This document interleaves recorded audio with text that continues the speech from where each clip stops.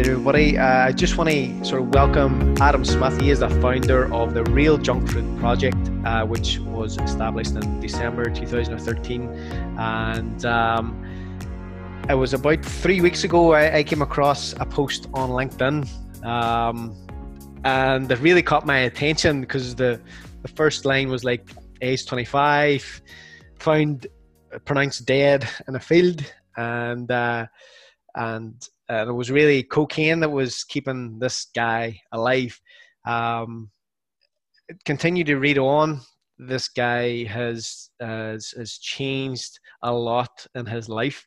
We'll get into a little bit of that, but a part of this podcast is really about the company that he has started, which is really changing people's, or the slogan was feeding bellies, not bins, as far as I remember. So we'll get into more of that as well, and how we can educate people on how much food is really going to waste and landfill and stuff, and that bridging that gap between food surplus and food poverty. Yeah.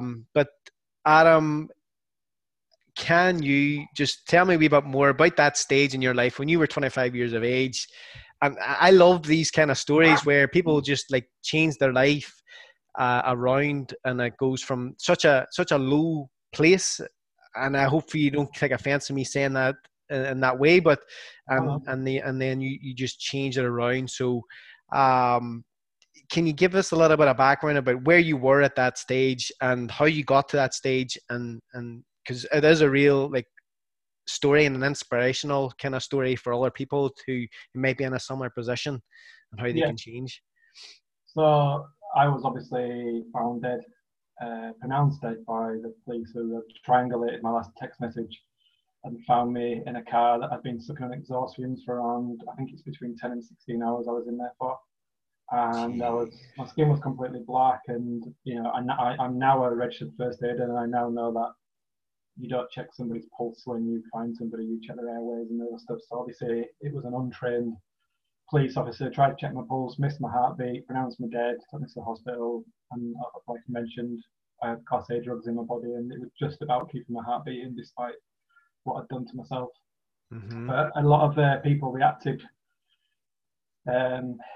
kind of instantaneously off the back of that, and kind of said that I'd just cheated on my partner at the time, and she found out about it, and I'd been sleeping with lots of girls, and I lived in this kind of hotel and where I worked, and I was just sleeping around and completely being disrespectful and dishonest, and she'd found out about it, and that's when I went and kind of committed the act. But it wasn't because of that I tried to end my life.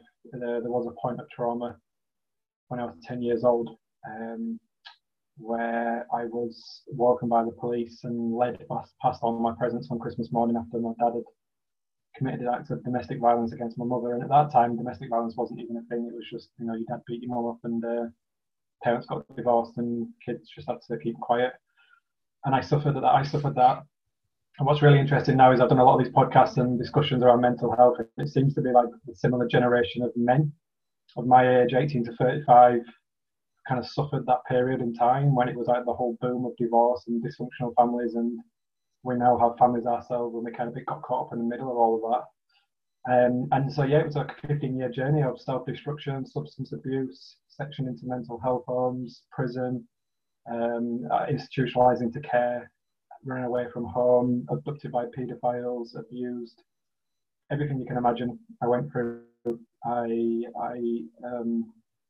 Some of it was self-inflicted.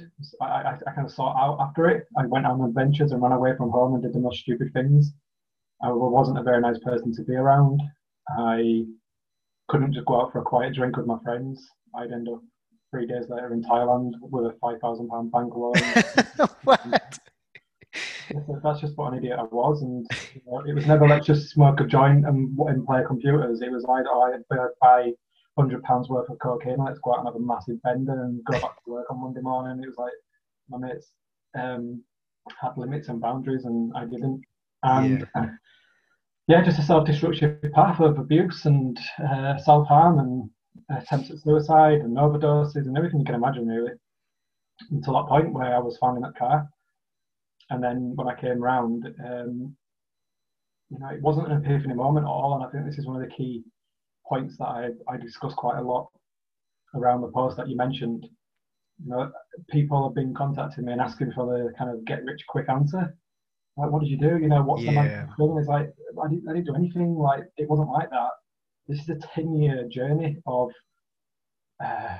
trauma therapy to conflict resolution, to dealing with my own mental health, to removing toxic people from my life, to leaving my job, to leaving my hometown. Lots and lots of things that I had to do. A series of events that led me to where I am today, which is the best I've ever been mentally and physically and professionally in my life. And I've worked incredibly hard on a lot of things, had a family, bought a house, and it's because I made the decision that I would never be back in that field again. I would never be back in that bed when I woke up 3 days later in that hospital.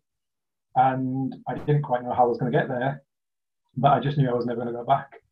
And then I was diagnosed with high functioning autism. I'm going through a process of that at the moment, of being diagnosed with it. And the spectrum thing has kind of helped me a little bit, but it's also convoluted a lot of things as well. So I had to go through trauma therapy to try and process a lot of the trauma. I mean, lots of trauma. I'm writing a book off the back of that post now with a co-author. I'm doing 30 chapters. Wow. Even my co-authors emailed me back on a couple of occasions and gone, are you okay? I was like, yeah, why? He's like, he goes, I'm reading some of that stuff that you've written. It's really bad. Like, it's horrendous. And he's like, you're only on chapter 4. There's like another 20 chapters. And I'm like, yeah, I know. So I do have an horrendous story. I take responsibility for a lot of things. I knew the difference between right and wrong. So I don't want to kind of expect people to be kind of empathetic or sympathetic towards me whatsoever. It was more about revealing the fact that somebody had gone through this incredibly destructive and self-destructive life, and there was an end. I was dead in that field, and there is a new beginning, and I've changed everything. And not only have I changed everything to turn my life around, which is incredible in itself, and everybody should be credited for taking those steps. But then I've also put a lot of my energy into trying to feed people around the world and stop food waste globally as well. Yes, you mentioned a couple of good things there. Like, it is a process, it is long term. Like, you had to get rid of some things and some people, and obviously be able to take ownership of where you were. Those are very key things, obviously, then to move forward and get better and such a thing. But and I've still made mistakes, Seamus. I think that's the key thing, is that I've made mistakes, I've still hurt people, but I have done it in a way that caused me to react the way that I did before. So, like, I can have a drink now. I'm not in a period of sobriety whatsoever, even though I suffered serious substance abuse. I can get a bottle of wine on a Friday and it'll last me till Sunday afternoon. And I can stop drinking if I want. If I feel like I've had a bit too much, I won't have any more. I can choose to buy it. I can choose not to buy it. I've never taken drugs since. One occasion I think I've done it, but it completely messed my head up, like where I wasn't in control, and I just didn't like that feeling. Yeah. I'm much, much more in control of my own mind, and I have made mistakes, and I think that's really crucial for when people are on this path of understanding that it's not going to be this perfect ride forward. Yeah. There's going to be stumbling blocks, there's going to be hurdles, there's going to be people you interact with, there's going to be people come back into your life, there's going to be people who only know you when they last remember you. At that point, when you last interacted with them, that's how they know you, and you might be a completely different person now. And that's really hard as well when you're on that path, because you're like, yeah, look at all these positive things I'm doing, and look at all these great things I'm doing, and then you meet somebody, you're like, fuck, I remember hurting you really bad, and I remember what you thought of me and what I said, and then you've got to deal with all that as well. So, the path is, it's not straightforward. I wouldn't say it's a roller coaster, but it is incredibly challenging, and you will have really dark days and you will have really down days. But it's about having that strength, that inner strength of realizing that you're not going to be back in that situation again. And just keep remembering where you are in comparison to where you were, and I think that's key for in that stage. Yeah, and one of the things I want to touch on just before we move on to kind of like your company and things is that self-awareness. And you mentioned that one time where you took them drugs and stuff again, and you were aware that you didn't want to feel like that again. Is there anything that you do to kind of help you increase that self-awareness or be more present to kind of deal with the things like that?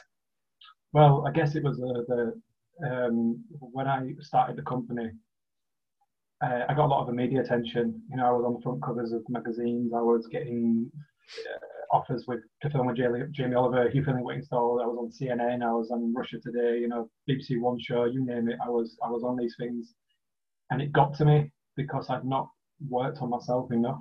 Yeah. And my ego got in the way, and it became inflated, and I thought I was invincible. And because I'd not dealt with properly the trauma and the issues from the past, I wasn't able to be the best CEO or the founder that I was supposed to be. And so I went away and did the trauma therapy, and that helped a lot with processing trauma and to deal with the kind of the situation around the spectrum, the autism stuff. So that really, really helped a lot, and that's allowed me now to kind of step back from situations and to be kind of leader that people expect me to be. Conflict resolution is a huge thing in people's lives. You know, we deal with this in society. I think the UK especially, and I've travelled the world, and I've been to more than 2/3 of the world. I think the UK especially is very immature when it comes to conflict resolution, and I think it shows if you look at Brexit and Black Lives Matter and some of the major things that have happened in our recent lifetimes. We're not mature enough to have debates and understand differences in opinion and to deal with conflict resolution and to understand that you're not always right. I had to go away and focus on that on myself and focus on those things from my own point of view. But then I also had to realize those things as part of the project point of view. And then I had to make sure that my attitude and my personality didn't conflict with the organizations. And it wasn't, people were messaging me saying, oh, you can tell when you're on social media because it's, you know, because of the way that you speak. And it's like, that's not really fair on the organization, that it kind of, my energy is going through it to the point where it may come out in a negative way. Yeah. I really had to step back and really had to work on that stuff, and I'm still working on it now. I'm still in therapy at the moment. In fact, I was with my therapist yesterday. I told her that I still need that kind of level of support because I'm probably about to go on a year of really exponential growth, not just for the project, but also myself personally, given the fact that book's coming out, and you know, Danny Boyle's friend got in contact about doing a film on my life, etc. So I know that the kind of the scale and magnitude of what could happen to me in the next year, given the fact that I'm probably more centered now, is going to be probably quite large and in comparison to previous years. So I still need that support. I still need to process a lot of it. And even speaking about it, you know, speaking to yourself and other people, there's a guy that I did a podcast with yesterday, and he asked me what I would go back and say to 10-year-old Adam. And I started crying, and I said I wouldn't say anything to him. I'd just give him a hug. And I spoke to my therapist about it, and she said that's the best answer you could have ever given. She said that just shows you've got to stages of being empathetic and sympathetic towards that 10-year-old boy. And I've got a 7-year-old boy now, and he's only a couple of years away from being the age I was when this shit started happening to me. And he hasn't got a clue about the stuff like you know, I was in a very adult world, and you know, he's this young, innocent, naive little boy, and I just it's really, really nice to watch it and to feel like he's having a childhood. Yes. And then also hits home really hard, thinking, how the hell did anybody let that stuff happen to me at that age? Yeah. So I'm still going through like some really kind of deep traumatic processing, but it's not affecting me the same way as it has done before ever, because you know, I've got a family now, I've got other people to be responsible for. I'm a CEO, I'm a public figure, and I recognise my position in society and towards my team, and also to my family as well. And that kind of self-recognition, self-respect, self-discipline, that's all things that I've had to learn over the past 10 years. And you know, that's how it gets me through you know, some of the tough days that I have. Yeah, I love that. And it's great to see your growth, and long may it continue, my friend. Yes, so to bring us, you obviously turned your life around. You traveled the world. You've been chefing sort of for like 10 years. Is that right? Yeah. So 2005 I started as a chef. So it's not like randomly you just come on, oh, we have this waste food, I want to do something about it. You were obviously cooking and you have a passion for food. So obviously then I want to talk about the TEDx and some of the key figures that you sort of said, like in that, and you said half of the food that's produced doesn't even make it to the tables, and there's 1 billion people who don't have access to food, which is leading to food poverty and stuff. Some extraordinary figures. Now, that was back in 2015. Yeah. Has it improved or? No, it's much worse. It's much worse. Really? And those figures are done off the back of I can't remember which organisation. It's a global organisation or some kind of research Yeah. think tanks type entity that released those figures. So these figures are, you can Google those figures and you can find those figures. I think they date back from like 2011 or 2012, those figures, and I used them in 2015. It's much worse. It wasn't even that good in 2015. It was worse in 2015, even though they released those figures around about that time. Jeez. I think the problem that we have is we grow and make far too much food. Mm-hmm. And it's become a commodity to the point where people can make profit from it.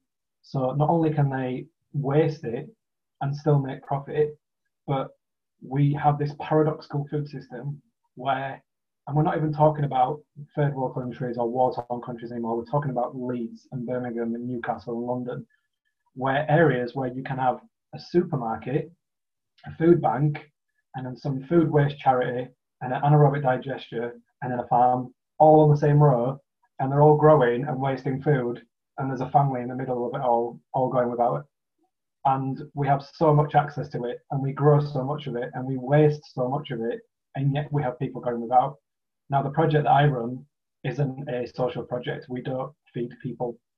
We don't target vulnerable people. We don't target people in need.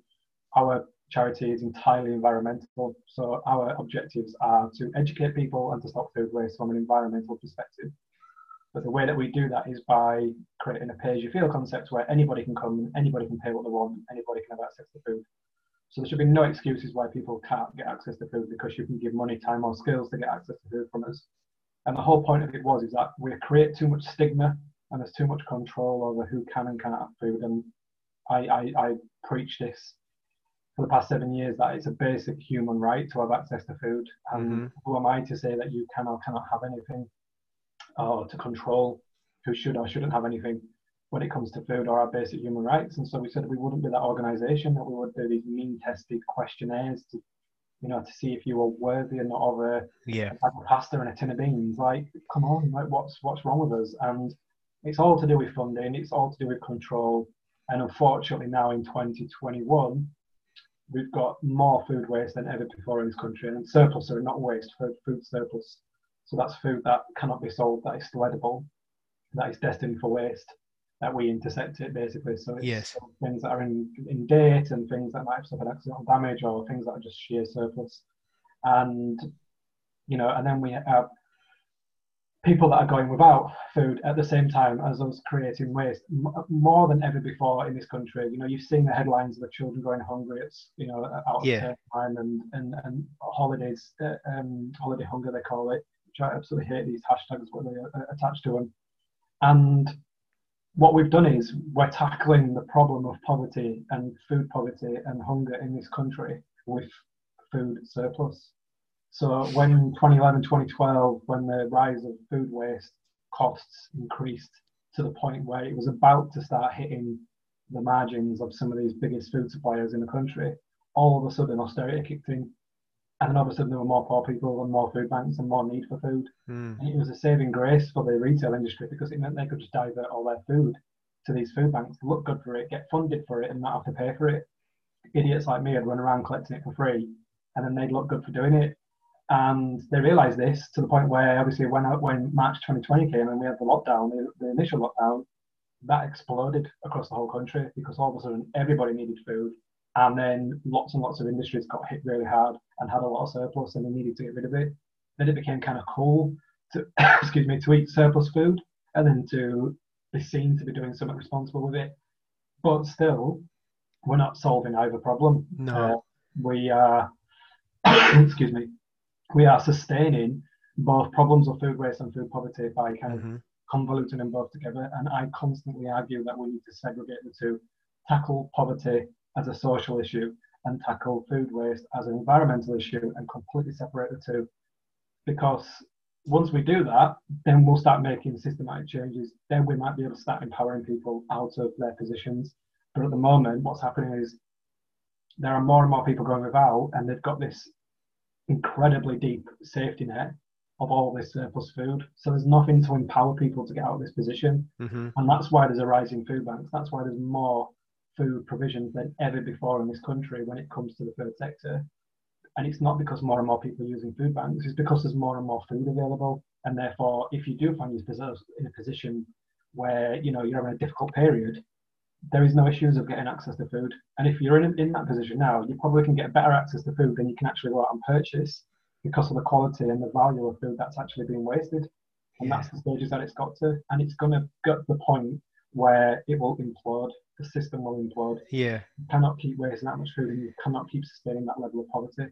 There's a couple of things in what you're saying there about your company. The first thing was really about the education part of it and stuff. And how far do you go with that? Do you go to like the farmers, the organizations, the supermarkets?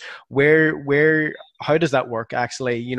With regards to your education, are you just going out to communities? How far in the chain are you going we to? We do a lot. We intersect from anywhere, so there's no prejudice on where we do and don't get the food from. We've currently got 1,300 different suppliers at any one time. That ranges from farmers, wholesalers, hospitality, food banks, people's houses, events, and schools. There's all sorts of wonderful and weird reasons as to why food surplus exists in this country. And we do something in what is seen as a radical way, because we provide boxes of food that people can pay £10 for or £5 for. And we have a huge uptake. A huge uptake for this in West Yorkshire and areas of Yorkshire, and we probably do thousands of boxes a week across lots of different areas, and we've allowed people to kind of organically grow this, what we call the hubs, to provide food to people. And what we do is they have all these like different social media platforms where they share recipes and ideas and pictures of all the stuff that they do with their boxes. And that's happened organically, and people are empowering themselves and educating themselves of going, oh, I got a lot of this in my box today, I don't know what to do with it. So they put it on this group, and then people kind of share ideas about what to do with it. And so the education part of it for us was to expose the problem and to just provide people with access to this food, because I believe that human beings instinctively don't want to waste. I think it's born into us. I think there's something inhumane about waste. That doesn't sit comfortably with human beings. Now, there's the dismissive nature of it, where you can just put it in a bin and think it disappears to this magic land and it all gets turned into eyelashes of unicorns or something. That's what people think. But obviously, then there's the kind of an immediate effect of what to do with things, especially like food waste, where there's no composting systems nationally in this country, or and the cost of it is incredibly high, and the damage and the impact of it is incredibly high. So for us, it was just about providing access to people and giving them the opportunity to kind of work between themselves to educate one another. And the education from us is actually the provision, and it's worked on a national and international level to the point of 2016. After I started the original cafe in 2013, there was 126 cafes in 7 countries worldwide, and we've fed just short of 14 million people, I think it is now. And all those people have eaten food surplus. They're all still here today to tell the tale. So we've got huge amounts of data to prove that, one, it is safe to consume this food, and two, that the scale of how much is being wasted is beyond any numbers or any research that anybody can do, because it's just incredibly impossible to quantify what actually goes on in a global food chain, which is it's a 24-hour conveyor belt. No way of monitoring it. Because there's something like if you think about the food chain, right? Even farmers, they may have to say they grow lettuces.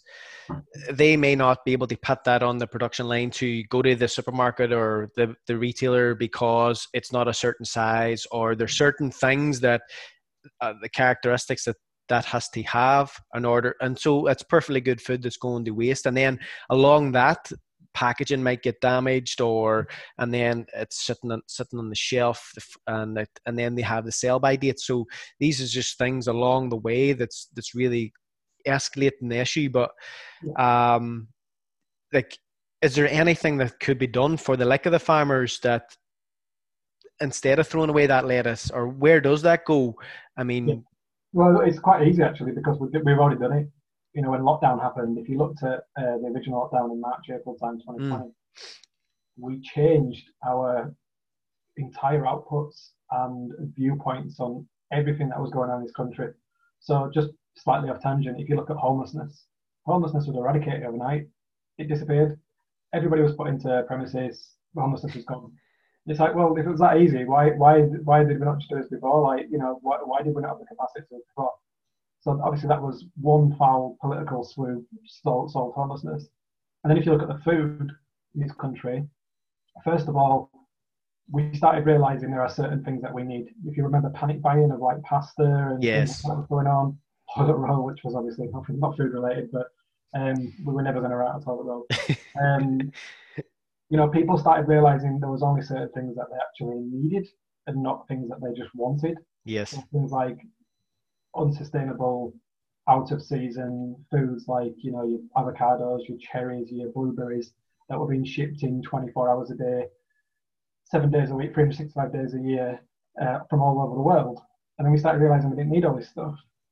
So first and foremost, we started looking at seasonality and sustainability of foods. And then it was about how do we get access to it? Well, a lot of people, even now I speak to, are still incredibly traumatized by all those pictures of people climbing over each other in lockdown in supermarkets. There was a few near me in Leeds where there were just crowds and crowds of people, all, you know, within 2 meters of each other, piling into supermarkets, stockpiling foods, queues around the block. You know, there Mm-hmm. was pictures Mm-hmm. everywhere, Yeah, yeah, yeah. and it traumatized a lot of people. So people were sat on going, well, if I can't go to a supermarket, how am I going to get access to food? And then the food industry reacted, and even now to this day, there's a lot of, especially independents on town streets, who are doing successfully well. So your butchers, you know, your local greengrocers, all of a sudden diversified and started having cheese or bread or other things in their shops. And then farmers cottoned onto this and went, actually, we can just sell directly to the public.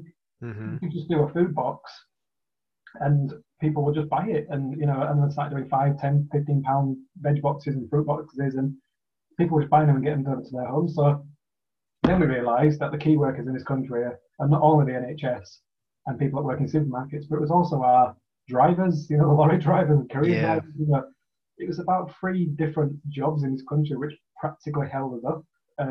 You know, from the NHS to the supermarkets to the people that transported things around the country. And it just showed you how incredibly fragile our entire systems were and how dependent they were on a very, very few minute people to make it kind of turn around.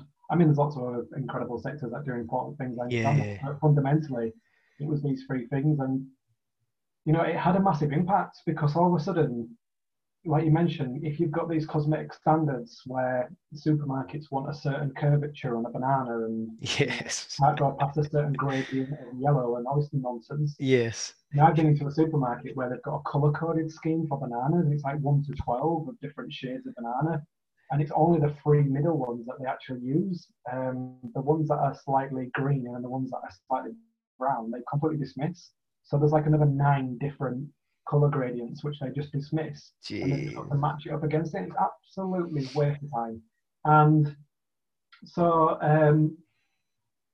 what's started to happen now then is that waste become a huge cost because we wasn't just talking about things that had gone past best before or, you know, a little bit of accidental damage. Mm-hmm. The entire food system stopped, and we were getting offered things like hundreds of pallets of frozen food.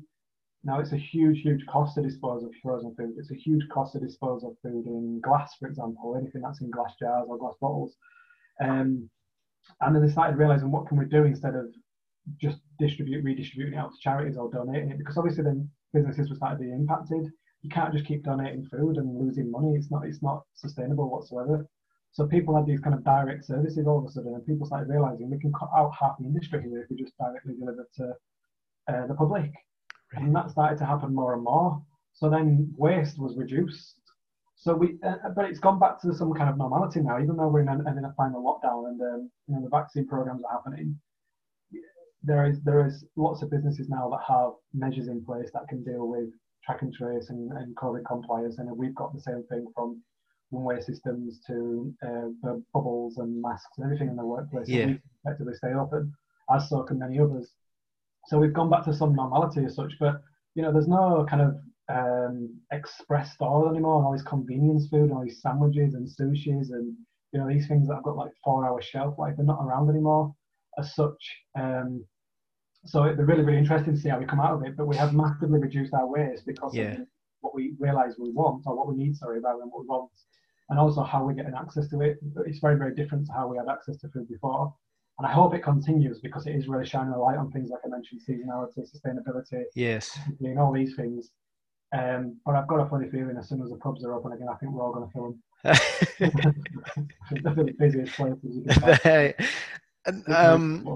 You mentioned there about like like people using the seasoned the food that's in season and stuff. How much of a responsibility do you think like the supermarkets will they even adjust what they're sort of buying in a stock and so on, and will they change much, or will we have to sort of take more of a stand on that ourselves to maybe not shop at the supermarket and use I more think locally? Or it is us. It is us as consumers. We do have the power to make those decisions. We do have the power to change our behaviour and attitude towards food and how we access it. Um, Supermarkets won't change. It's as simple as that. They make a lot of profit from us, and until their profit starts to get hit, they will continue doing what they do. They will continue passing the responsibility onto consumers, and will continue to keep wasting food. If you can waste that volume of food, I think one retailer that we worked closely with in 2019 announced that they'd wasted £80 million worth of food, and then 80 tried to million. justify it by saying they didn't spend 240 million on labour putting that food back into the system, so it was actually a cost saving.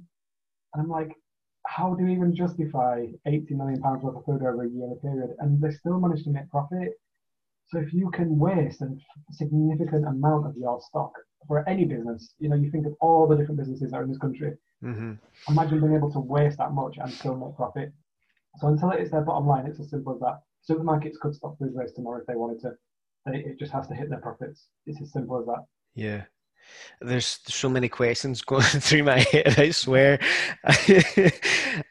Because I took up a job actually in Sainsbury's as I'm on furlough. Okay. Okay. Yeah. And you go through the fridges and stuff, and you'll see the reduced prices, so people will start to sell. But I never actually thought about, where does that actually go? All this food that they can't use or whatever. And it just basically, is there a process that they have to do, or does it all go to landfill? Or Um, it doesn't all go to landfill. There's lots of different things that they do with it now. So one of them is anaerobic digestion, where they put food in its packaging into this kind of machine, that's the simplest way to describe it, and they add heat and water to it, and it creates methane gas, which obviously provides energy, and then it creates a fertilizer with byproducts, which obviously can be used in farms, etc. as well. So, but the problem with those things is that they need food waste to exist in order for them to survive. yes, I've been contacted by somebody actually recently in Ireland, actually, who got in touch with me and said, my friend's setting up an anaerobic digestion plant and they'd like to start with some waste food. And they're thinking of doing it in Liverpool, and would you be interested in giving us some of your waste food? And I was like, it's really, really conflicting for me, because it's like, it's great that these things exist to deal with the immediate problem, but we shouldn't have them in a sustainable world where we need to grow food to waste it in order to feed these plants to create energy, these machines to create energy. So I have issues with what's happening, and it's just not the most of course, economic and environmentally friendly way of dealing with food waste. We should yeah, stop making it simple as that. Stop making so much bloody food, yes, and then rather than trying to plaster over cracks and dealing with the problem, stop making it. Look at the root source of the problem. yeah, Why is so much food being wasted? Why do people not go for such long times without food? Start looking at the root cause. So, and there's things like livestock feed. If it's not going into the human chain, you can feed certain foods to livestock. There's certain things now where they can turn it into other products. So we sell our bread waste to an organisation that turns it into food for angling, but for sport reasons, not for for the human food chain reasons. Mm-hmm. So there's lots and lots of like weird and wonderful things that can be done with surplus food, but again, it needs food to be wasted in order for these things to happen. And that's the problem right now, is that we don't look at the root cause. We try to plaster over cracks and come up with these wonderful, weird Yes. with the amount of waste that's it. I mean, there's Which, companies up and down the country that are making drinks and jams and fruit jerky and all sorts of amazing products out of waste, commercializing that. And they come on and do Google Hangouts with me and ask me for my advice and stuff. And I'm like, what happens if I stop food waste tomorrow? What are you going to do with your business? yeah. It depends on a problem to exist in order Yes. for you to be profitable. And if that problem disappears, you're no longer around. And every single time that I speak to people about this, their first reaction is, yeah, but food waste ain't going to stop tomorrow, is it? I was like, well, that's the problem, isn't it? Because in my eyes, it is going to stop tomorrow because I'm going to try and make it stop tomorrow. Yeah. In your eyes, there's a problem that you can profit from it. Yeah. And too many people making money from waste. Waste is a very, very rich industry right now. Yeah. The other thing there, obviously mentioning the reduced price on certain foods. I even see like the mints and meats and stuff there and saying, well, I'm not just going to mention Sainsbury's because there's obviously Tesco, Asda. I'm not going to, they're all the same. I'm not going to just focus on that. But how do you change like people's perception of that? Because obviously everything, again, has to have a sell by date, use by date, but you're saying this stuff is perfectly edible, and again, the stigma people might have, and maybe the thought that they have in their head is that I can't use that. Is there something we can do, like with regards to taking that home and freezing that food, and obviously educating people that way, and to help reducing the spending in supermarkets, or is there anything in that sort of side of things where we can you even explain why it has a sell by date and what it actually means, to actually help people understand that it is still okay to use and stuff? Yeah, I think the answer that epitomizes that really is just education. If you look at primary schools now in comparison to primary schools, say 30, 40 years ago, home economics and food technology and stuff are just not like what they used to be. And in fact, I spoke to somebody yesterday who said when they did food economics, they had to learn how to make the pastry and all the rest of it. Whereas now they buy the pastry in and the kids just cut the fruit up, and what kind of life skill is that? But there's a lot of education around the food that we put into our body. First and foremost, that's a big thing that I did in terms of my personal change. Is obviously as an environmental activist, I know a lot about animal protein and the destruction of the dairy industry and all the things that are going on around from an environmental perspective, not from a personal perspective. So I changed my diet hugely. I'm completely plant-based now, and me and my partner and my children are all plant-based as well. And then once you start taking those steps, it starts opening doors. So now we look at things like sugar content in foods, and we look at plastic packaging on foods, and excuse me, we're very ethical about, we've got bamboo toothbrushes and things like that. Yeah. So it just opens up your eyes to lots of different things. And so as consumers, there's lots that we can do, because there's so much access now to ethical products and people with consciences from the offset who are creating businesses that are trying to do better things, not just for the planet, but for animals and for ourselves as well. Yeah. All three coincide. Dates on food is the bane of my life. I get incredibly frustrated at our warehouse when food comes in on its use by date, and we are legally bound not to do anything with that except destroy it. A lot of my volunteers and staff take it home to consume themselves, and it's a big free-for-all for all this stuff that has to go in the bin at midnight that evening. Use by date is obviously protected by legislation. It's around safety, and you can be prosecuted for trading food past use by date. There's a reason why use by dates exist, and it's mainly on things like high risk foods such as like meat, fish, and dairy, or foods that are mixed together. And there's a chance that you can get incredibly sick, if not death, from consuming foods past their use by date, especially if they're not handled properly. I mean that by cross-contamination, and also to do with how they're stored. So there's a really, really high risk, and they are really dangerous if not treated properly.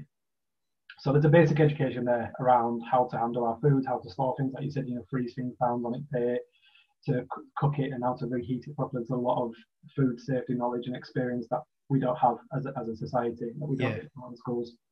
But then you've got all these other arbitrary dates that come with it as well, just to add confusion to the matter. So you've got best before, sell by, and now display by. And those three things are all a quality thing. So this is mainly to do with internal measures and policies that the retailers have and food suppliers to deal with stock control. However, they've become convoluted with the use by dates. But now I believe, and I'll quite openly publicly say this, that these dates have become a manipulative tool to encourage people to dispose of food and then purchase the same food again. Right. The date itself, the number, what's the date, the 19th? If you look on most food products, regardless of what the type of date is, the number will be in big, bold, black letters. Mm-hmm. And then the type of date will be in tiny, tiny little letters above it. Sometimes it might not even be near it. It might be somewhere else where it's a see best before or see used by, and then you go find the actual date. And these, what people are doing, and I know this because people tell me all the time. I get messages every single day, especially on social media, of people telling me that they see a date and they throw it away. So they see the 19th and they think, oh, today's out of date, I'm going to throw it in the bin. And they won't look at what it is, regardless of what it is. Yeah. They're disposing of food because they're manipulated by the industry to think that this date is going to make them ill if they eat it afterwards. That's we are frightened of our food. We're terrified of it in this country. And it all boils down to the fact that we don't have enough education at a young age. Children are not aware of what they're putting into their bodies. We don't have relationships with our food, where it's coming from, how it's produced. And I have nothing against people eating animal protein. What I have a problem with is how the animal protein is raised, where it's grown, how it's traveled.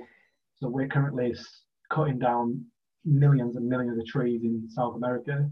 You know, deforestation, I think this morning came out and said the size of California every year is disappearing in South America. Deforestation. We then cutting the streets down to create these open graze lands to raise animals, millions and millions of cows. In fact, my son's mother, her family live in Sao Paulo, and I know that they are aware of people and farmers who have got helicopters because they don't know the edge of their own farm because they're huge plains for with all these cattle and livestock. So they tell me stories about that, and then what we do is we slaughter these animals, and you know that's again in this process in itself, which a lot of people are not comfortable with. But then it's cut up into these pieces of meat and put into these pieces of plastic, and then it's shipped all over the world. We slap a date on it, and then if that date is exceeded, we then dispose of it. And as you mentioned previously, it goes into landfill. So we're effectively cutting down trees to raise livestock, to ship it around the world, to put it into plastic, to put it into the ground. And the only thing that can counterproduct those gases is the bloody trees that we've been cutting down. And so it's this vicious cycle. It's only recently in the last 10, 15, 20 years that we've started to realize the devastating impacts of this.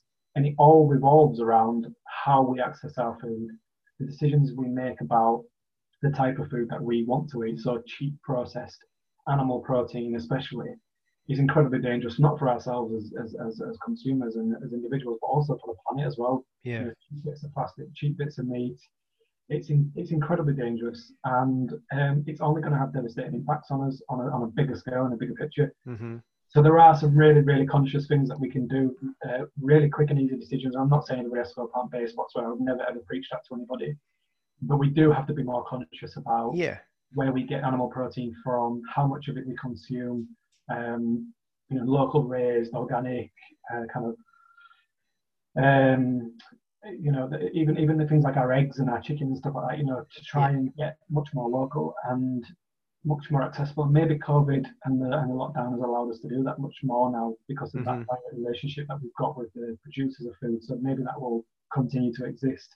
Yeah. But what's started to happen is there's a misconception around the world, especially around vegan and plant-based diets, that vegans and plant-based diets are just taking over the world, and it really isn't the case. You know, I think veganism makes up like 1% of the diet in the UK. Yeah. And what's also started to happen is around the world, in war-torn countries and areas of poverty especially, there is much more access now to animal protein than ever before. So you know, places like Africa, South Asia, where they probably had much more plant-based diets, rice and vegetables previous to the last 10, 15, 20 years. Now there's much more access to animal protein, and now there's much more access to processed foods and sugar. And it's really changing our diets. It's really changing us as a human society. Yeah. And devastating impacts on the planet. And it's just a misconception that people are eating less meat, because it's not the case. More and more animals die every day than ever before, because we've got much more of a global access to food. And so we are looking at, the one thing I say is act locally, think globally. So every decision I make, what impact does it have on the bigger picture? And if I choose to have a bamboo toothbrush instead of a plastic one, then if I dispose of that, at least I know that it's not going to destroy the local environment. Yeah. If 70 million people across the country did the same thing, that has a global impact.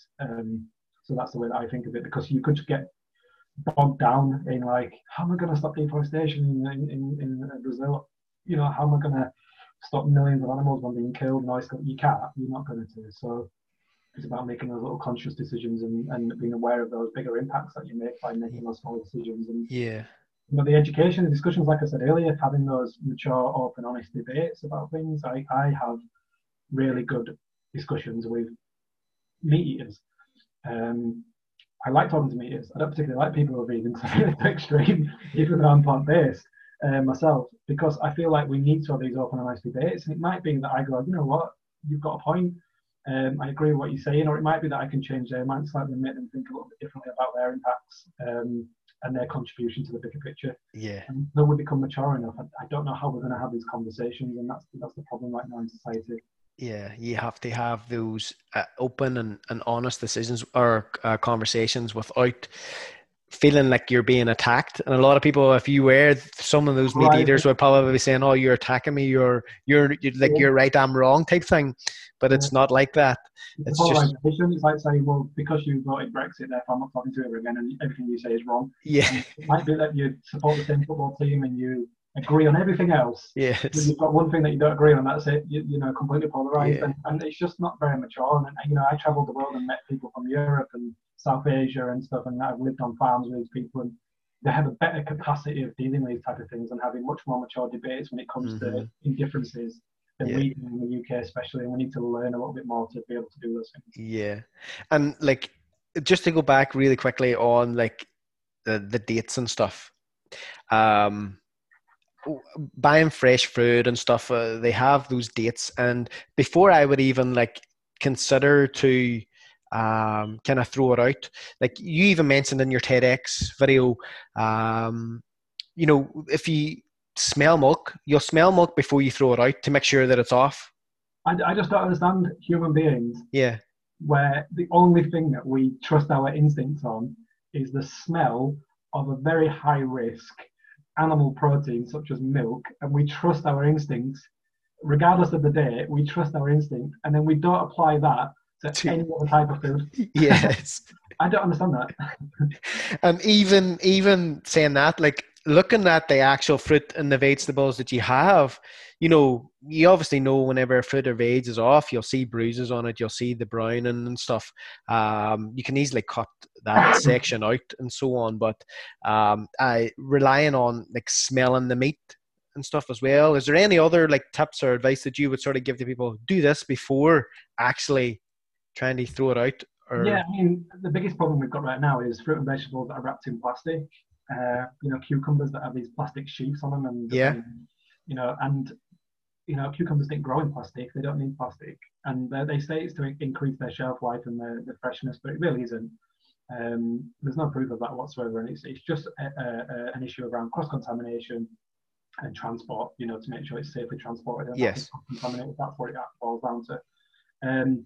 So just things like not buying fruit and veg in plastic is the first thing that we can start looking at, because the more that we purchase, the more that the industry claims that that's our choice, and we can choose not to, even though it's the only thing that might be accessible. And the more that we choose not to, the more that has a big impact on how they purchase food. Obviously, then once you've got food, things like I do this a lot, and you know, I have a lot of fresh spices, so like ginger and garlics and stuff like that, turmeric, I fresh, and I just leave it out on the counter, and you know, sometimes leave it to dry out. But sometimes what I may do is, and especially herbs as well, is I just blend them all together, herbs, garlic, ginger, turmeric, whatever I've got lying around, maybe some onion, a little bit of oil. Professional chefs use to kind of extend the shelf lives of food. Yeah. So the way that things are stored, obviously the biggest problem to food is moisture. Any forms of moisture can harbour bacteria, which obviously creates mold. So it's like reducing the moisture content of food. So things like Yes. drying foods out, freezing foods, etc. So yeah, I mean anything like that to reduce the moisture in foods. I mean chefs do this thing where they use this like thing called a J cloth, which is this like blue cloth Yeah. to wrap foods in when they're putting it in the fridge, and it just soaks up a lot of the surrounding moistures to stop it from getting to the foods. So there's lots and lots of like little things that people can do to increase their shelf lives on food. But I think first and foremost, it starts with how we get access to that food. Yeah. Like I said, the plastic on the fruit and vegetables is completely pointless, and it's single-use plastic. It's causing environmental damage, and it doesn't increase the shelf life of the food. Mm-hmm. Mm-hmm. And yet we see it as something that's convenient to us and something that is helping us, and it really isn't. So first and foremost, it's about considering your impact and how we purchase food, where we purchase it from, and then secondly, it's obviously try to get as much out of it. So things like carrot peelings, the out of leaves of a leek, onion peelings, garlic peelings. I used to throw it all in a pan of water, bring it to the boil, leave it to simmer, take it off the heat, and just leave it a couple of hours. Let all the goodness from the peelings soak into the water, and then I just put it through a sieve, and then again I just freeze them down into little blocks, and I've got this concentrated stock from the effective waste of the products. Oh yeah. Yeah, so I do it subconsciously. I don't even think about it. People always say to me, "What are you doing with all that?" And I make stocks out of everything I do, all little sauces and stuff, and I just never throw things away. And I incorporate things a lot as well. I've got my own Facebook page, Mr. Junk Food Chef, and Twitter page. Yes. And I constantly make food out of surplus with very, very few ingredients, and I've never made the same thing twice in my life, Mm-hmm. except for when I was a professional chef.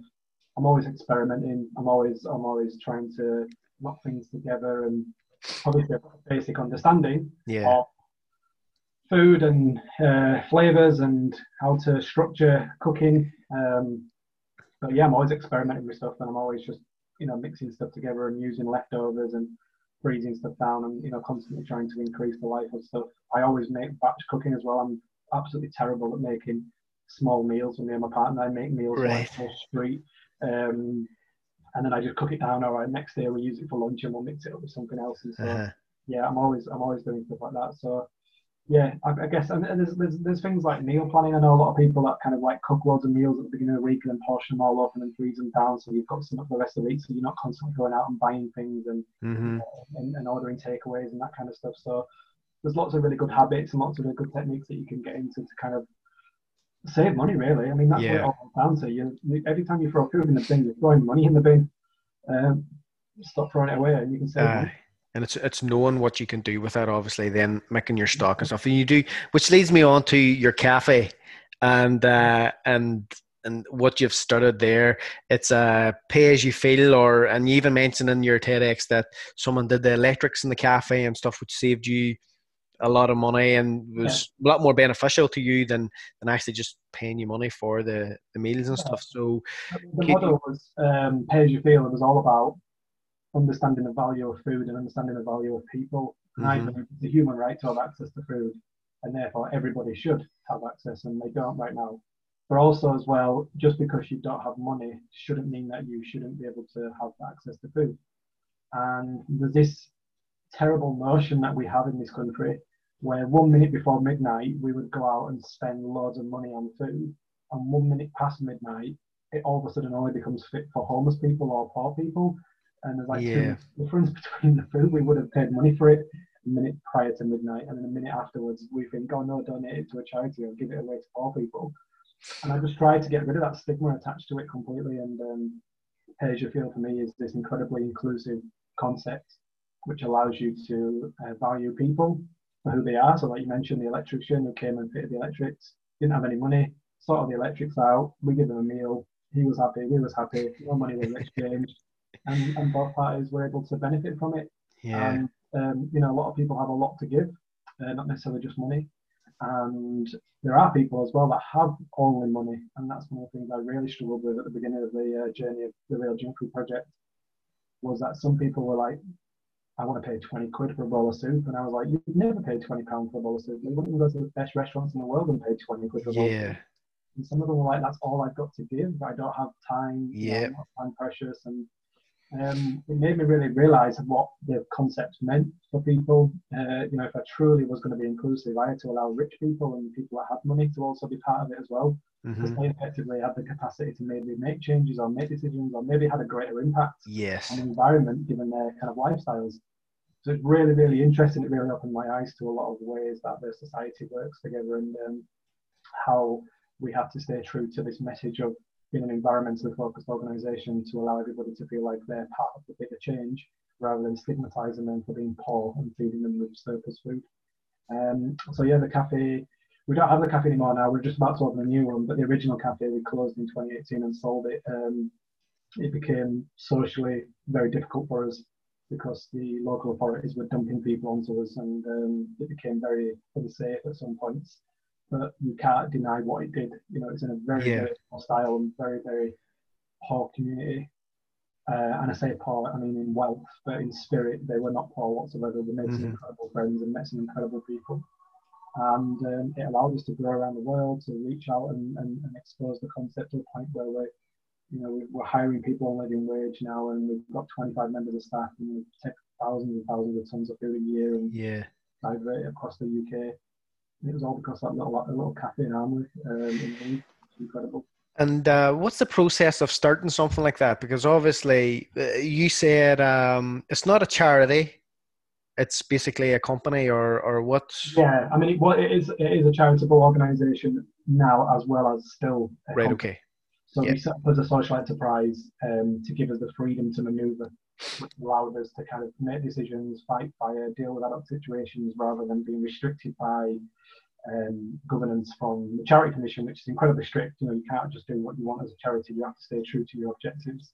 And so it's incredibly difficult for charities to diversify and manoeuvre to situations, especially like COVID.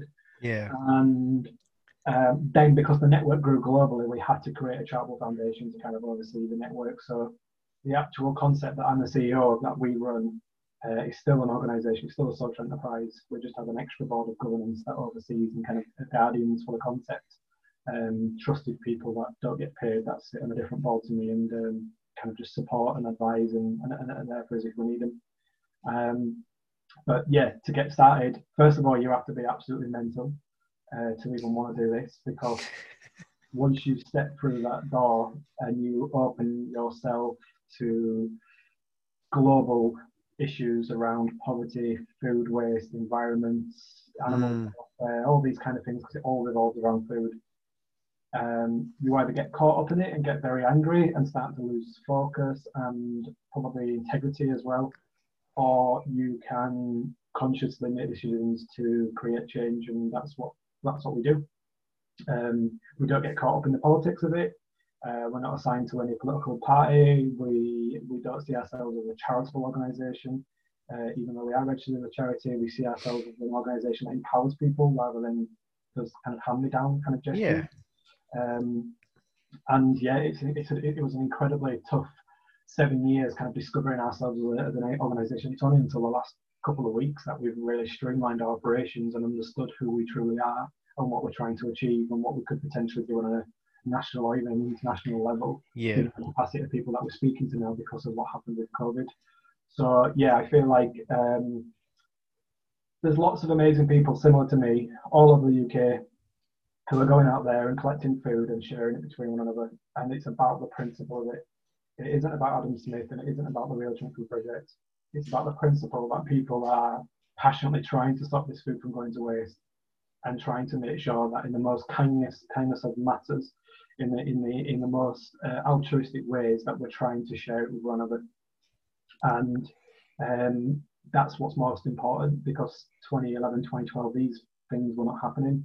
And now more and more people are doing it than ever before. So I think it's just about, taking the leap of faith, I guess, is the kind of cliched way of describing it.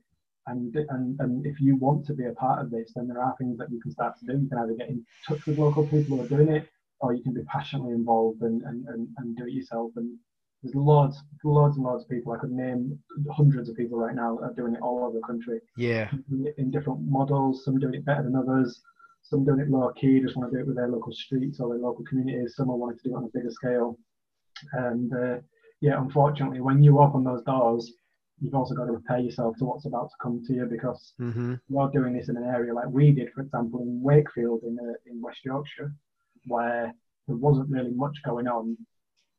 We kind of moved into that area, and all of a sudden the volumes of waste and the interactions we had with people was completely off the charts compared to anything that we'd ever dealt with before, because there was just so much of it and there was nobody there to kind of deal with that situation. And when we came in, we were very skilled at dealing with it, and it opened our eyes and doors to lots of new contacts and new sources of food on a scale we'd never seen before, to the point where now we're dealing with hundreds of tons of food on a monthly basis. And we've had to open up a 15,000 square foot warehouse to try and deal with everything. Yeah, a day. Yeah, it's absolutely mental. So if you're prepared for it and it's something you want to do, it's achievable. It's relatively easy, which it shouldn't be because of the scale of the problem. There's a lot of kind of legalities things around it, so like food safety issues, environmental health and safety, all those kind of things which we've got in abundance right now, that we had to learn the hard way, and we had to implement a lot of these things that we didn't quite truly understand ourselves, and we just had to kind of learn or get people to come and support us to do it. There's a lot of hidden costs as well involved. So one of the things that, when you said then, how do people start this? The very, very, very first thing I tell people now is consider your waste management and your waste costs. Because when somebody donates you a pallet of food, all that pallet of food comes in single-use cling film. So where are you going to put that cling film? And then you've got a pallet, and then you've got cardboard boxes, probably hundreds of cardboard boxes on this pallet. And then some of the food might be a bit mouldy. So what are you going to do with it? Where is it going to go? How are you going to segregate it? Have you got any costs in mind for dealing with recycling and general waste and food waste? Yes. Huge costs. Now, let's say that you get a pallet every day. Well, who's going to deal with it? Who's going to manage that pallet? Are you getting volunteers in? Are you paying staff? How much time are you going to spend on doing this? We've got teams of people just quality controlling day upon day, pallets and pallets of fruit and vegetables. That's all they do because of the scale of the problem that we have to deal with. And people don't see this, and people don't realise it. They just think it's all beautiful, and you get all this beautiful exposure and everything. Yes. All peaches and cream, and it really isn't. It's usually mouldy. It's hard work. Yeah, it'd be hard work. It's really hard work. Some of our volunteers go home and say that they've done like 15,000 steps a day, and some of them are doing like 60s or 70s. Some of our volunteers, and they're doing like 50,000 steps. It's a really, really laborious and really strenuous job, but they feel so passionate about it, and they feel like they've contributed to a bigger picture. Yeah. That people love doing it, and I don't know why they come back sometimes, because it's mental what they do. You try taking mouldy cucumbers out of plastic wrapping in thousands of boxes. It's mental. We compost it, we send it to anaerobic digestion, we separate all our plastics. We're really, really skilled now at dealing with our waste, but it took us 7 years to get that. These are things that you've got to take into consideration, because if you did it at home or in your garden or your local community centre, which we did, there's a lot of waste. Where's it going to go? You can't put it into your car, you can't put it into your bins. There's a lot of issues that you've got to deal with that people don't quite anticipate when it comes to doing things like this. So although I encourage it, and the principle of the matter is more important than anything else, there are some really basic things that you should take into consideration first before you take that leap of faith, because it's a whole brave new world out there when it comes to it. For sure. There was we touched on a lot of things that I did want to kind of go over with regards to educating people and the industry and what it's doing with the actual surplus and food poverty. And one of the things that was really, I don't know if you want to sort of touch on it in your views on this, but Marcus Rashford did a lot of stuff there about school meals and stuff, and obviously the kids weren't getting to school, so they were losing that meal, and there was a lot of food poverty. But I think we touched on this here, where it's not fixing the issue, it's just treating the symptoms. It's not I mean, Although there was a lot of good behind it. thing is, Seamus, I'm a Leeds fan. I'm a Leeds fan. I grew up not liking Manchester United. Yeah. So nothing that Manchester United does or a player does, I obviously I despise. Um, I also have autism as well. My kind of danger colour is red, so I can't even get into like I can't write with red pens and sit on red chairs and stuff like that. The fact that this guy, and I mean, without being too cynical, this is a millionaire young footballer Mm. who managed to get a phone call with the Prime Minister, who the very next day released £150 million into contract catering to supply children with food out of term time. Now, objectively speaking, it was great. Marcus Rashford's amazing at campaigning. You know, him, Jamie Oliver's of the world, you know, that come out and are passionate and create a lot of exposure around the problem. Hugh Fearnley, what he's done does really well. But the next day, they go back to their lives and we carry on trying to deal with this issue. I've been working with schools since 2016. Schools have been burdened with the responsibility of going above and beyond academic operations. So you've got schools now that do breakfast clubs, after school clubs, food banks, provisions of food, extra food at lunch times, and they don't have the budgets or the staff or the training and the resources to do this, and they're expected to do it above and beyond. And a lot of schools do go above and beyond. I promise you right now, Seamus, that if you came and speak to me in January 2022 and asked me what had happened in 2021, I promise you we could talk about the fact that throughout all the holiday times, throughout the rest of this year, all the way up to December, children will be going to school hungry. They will be going through holiday times without food. And this whole kind of sensationalism around Marcus Rashford feeding children isn't entirely accurate. Lots of contract catering, school caterers out there did amazing work at making sure that children got fed. Some of them didn't. And some of them that didn't, the pictures of that food was on social media. Now, it was obviously picked up, and then all of the industry got tarred with the same brush. Some of those pictures were not accurate. Some of those pictures were a little bit misconstrued in terms of the length of time that food was meant for. Some of those pictures were for lunch for 5 days rather than 10 days. And, you know, some of it was meant to be for the value of £11, not £30. And I had all this knowledge, and I thought, you know what, I won't get heavily involved. But one of my posts that I put out recently was, it's not up to schools and contract caterers to feed our children. Yeah. It's not their responsibility. First and foremost, it's my responsibility as a parent to make sure that my child has food. Mm-hmm. It's my responsibility to make sure that my child goes to school. And once my child at school, I expect a certain amount of food to be fed to my child. Now, my son is 7. He knows more about food than I do. You know, he's grown up around food. He's been at the Real Junk Food Project. He's been volunteering since he was about 3 days old. And he's been in all my cafes and all my warehouses. And he even does things like, when he helps me out sometimes in the warehouse, he'll go around and get like a piece of fruit and a piece of veg, and he'll put it into a bag. And then when people turn up to collect their boxes, he gives it to them as extra food. You know, he's already that way inclined to kind of support people and help people and give back and stop waste. And, you know, he tells everybody about it.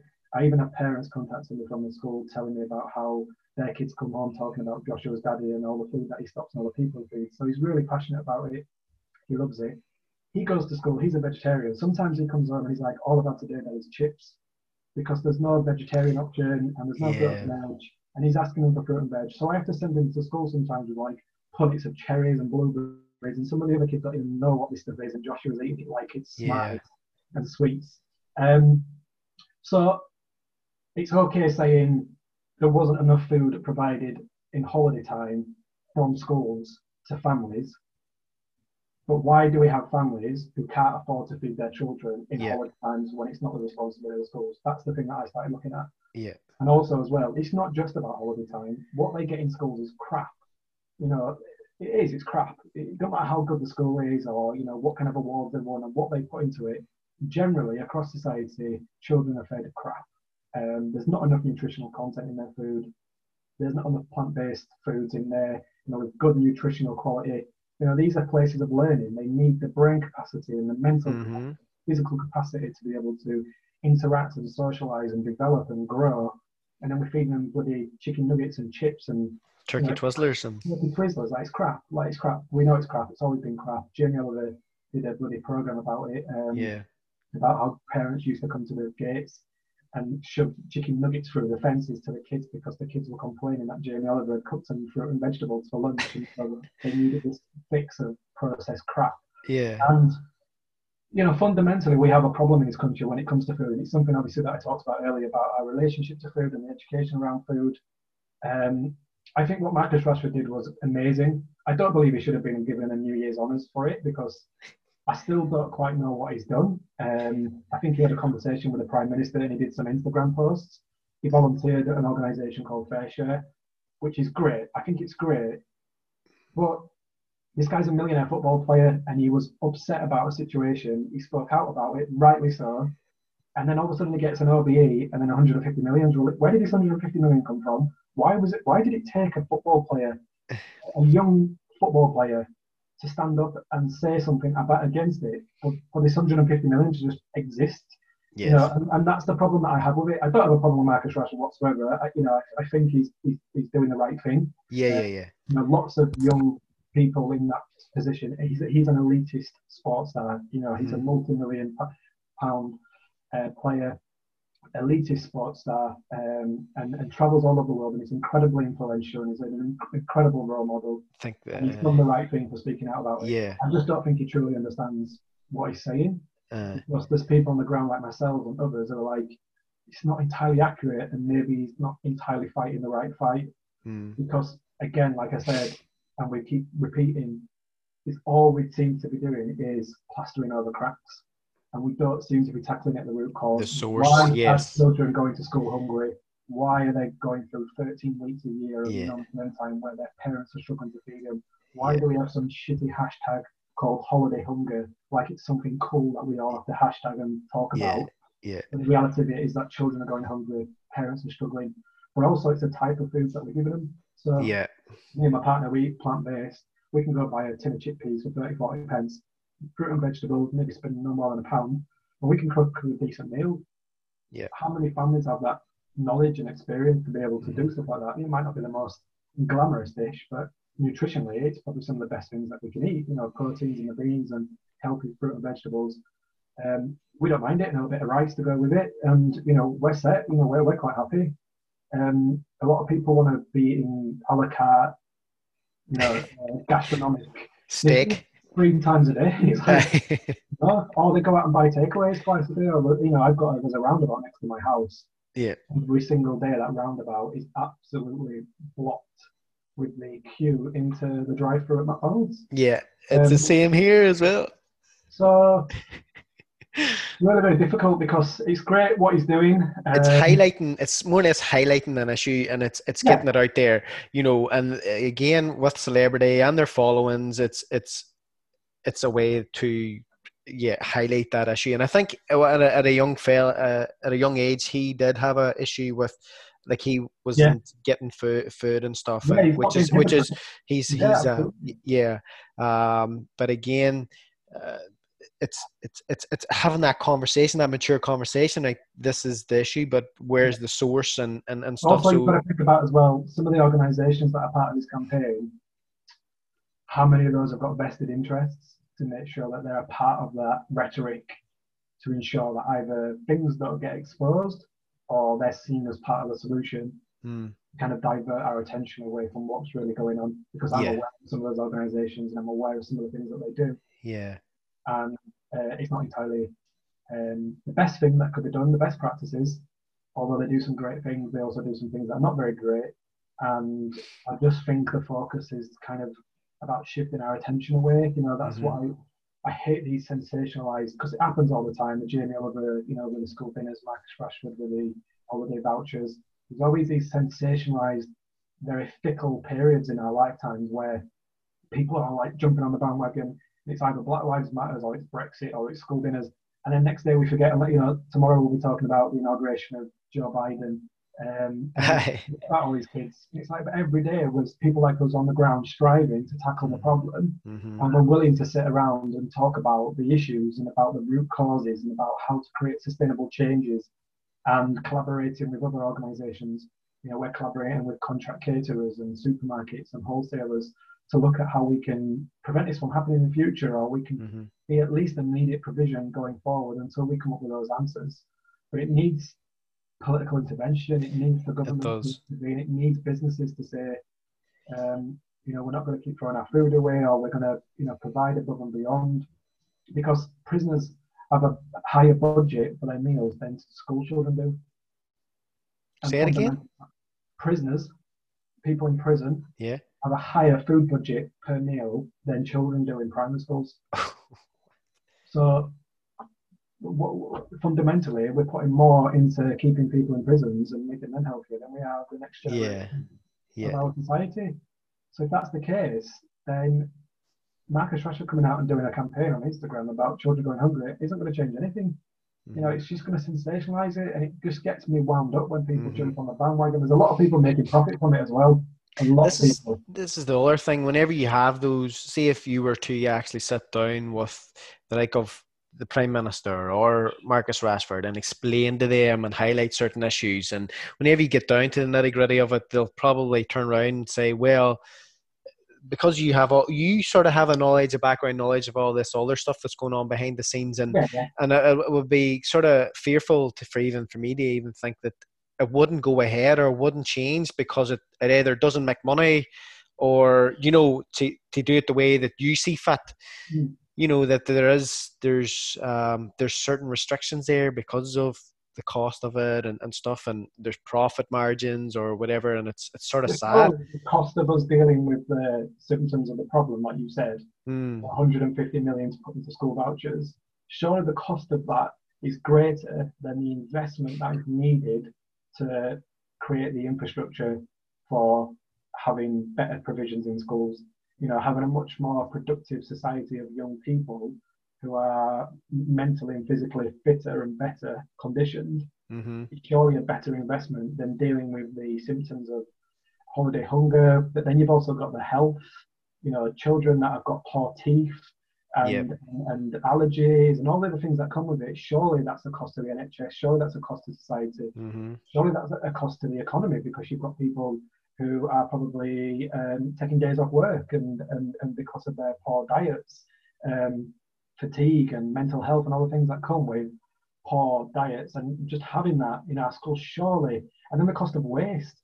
If we didn't waste all that fruit and vegetables, instead we created meals or diverted it into schools for young people, surely that's a better investment and a wiser and more economical and environmentally use of our resources than just ploughing £150 million into some school vouchers, which we know that some people took advantage of.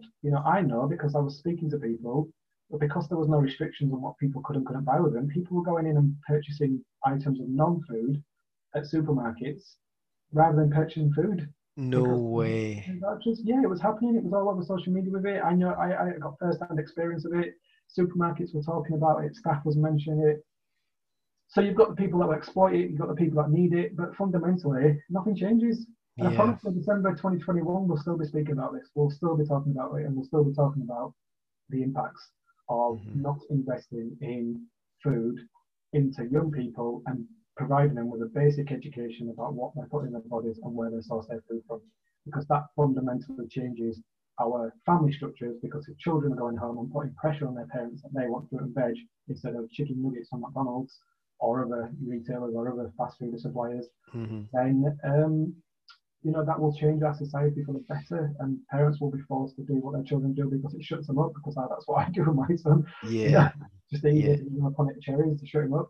And I just think we need to invest in that a lot more than what we do. I think we undervalue it, and I think it's also contributing massively to mental health issues in young people as well. For sure. It's like a sad picture, but only time will tell if it really improves. Look, there's a lot of information there. Have you putting stuff like this on your website? Where can people kind of read more into this and kind of get more educated on it? Well, obviously, I'm writing a book at the moment about my story as well. So the kind of mental health, suicide, the kind of social entrepreneur part of stuff, I'm writing up at the moment. Hopefully that should be released towards the end of February. Oh, fantastic. Yeah, doing 3,000 words a day. I've got 30 chapters to do, so yeah, 90,000 words in total. Hopefully, 30 days. I hope. That's insane. Yeah, and obviously trjp.com, which is the website for the Real Junk Food Project. People can go there. We're very, very loud on social media, you know, and we're very interactive as well with the public. So there's lots of weird and wonderful ways people can get hold of us and find information about us. But Mention your social media pages there if you can. yeah, so it's TRJFP and then Project. It's just the way that the handle is. We have Facebook, especially, is our biggest. We do Twitter as well, and we're quite active on LinkedIn. And I'm very, very active on LinkedIn as well. Yeah, so yeah. Lots of businesses, and I'm very, very outspoken on LinkedIn. Against controversial people. I'm having an argument at the moment with the guy from Brewdog because he winds me up. And so I like to speak out about stuff like that. So yeah, there's lots of ways to get in touch with us. But I mean, this year especially, 21, we're going to be focusing on how we interact with the public more. So we're hoping to launch an app in the coming weeks, which will allow people to access a box of food from us, and they can allocate a hub to collect it from, and we're going to be creating hubs all over the country, wow, all over the world as well.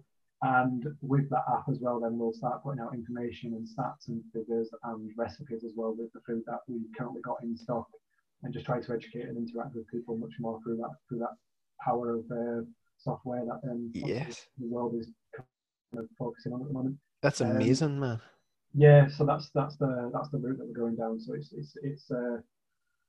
it's kind of amalgamating all the things that we do really well and what other organisations do really well into one single app, providing people with food, exposing the levels of food waste, and then also educating people about all the issues at the same time, and really focusing on systematic change and behavioural change, rather than patronising people for the positions that they find themselves in at that moment in time. Yeah. Awesome, buddy. Look, I really appreciate you taking the time. I know you have a busy schedule, obviously writing your book and with being a dad and stuff. So like, it's been awesome to kind of connect and hear your story. And hopefully people listen to this will think twice about what they're doing in the shopping malls and doing their groceries, and obviously what they do with their food waste and stuff. And so again, thank you so much for taking the time.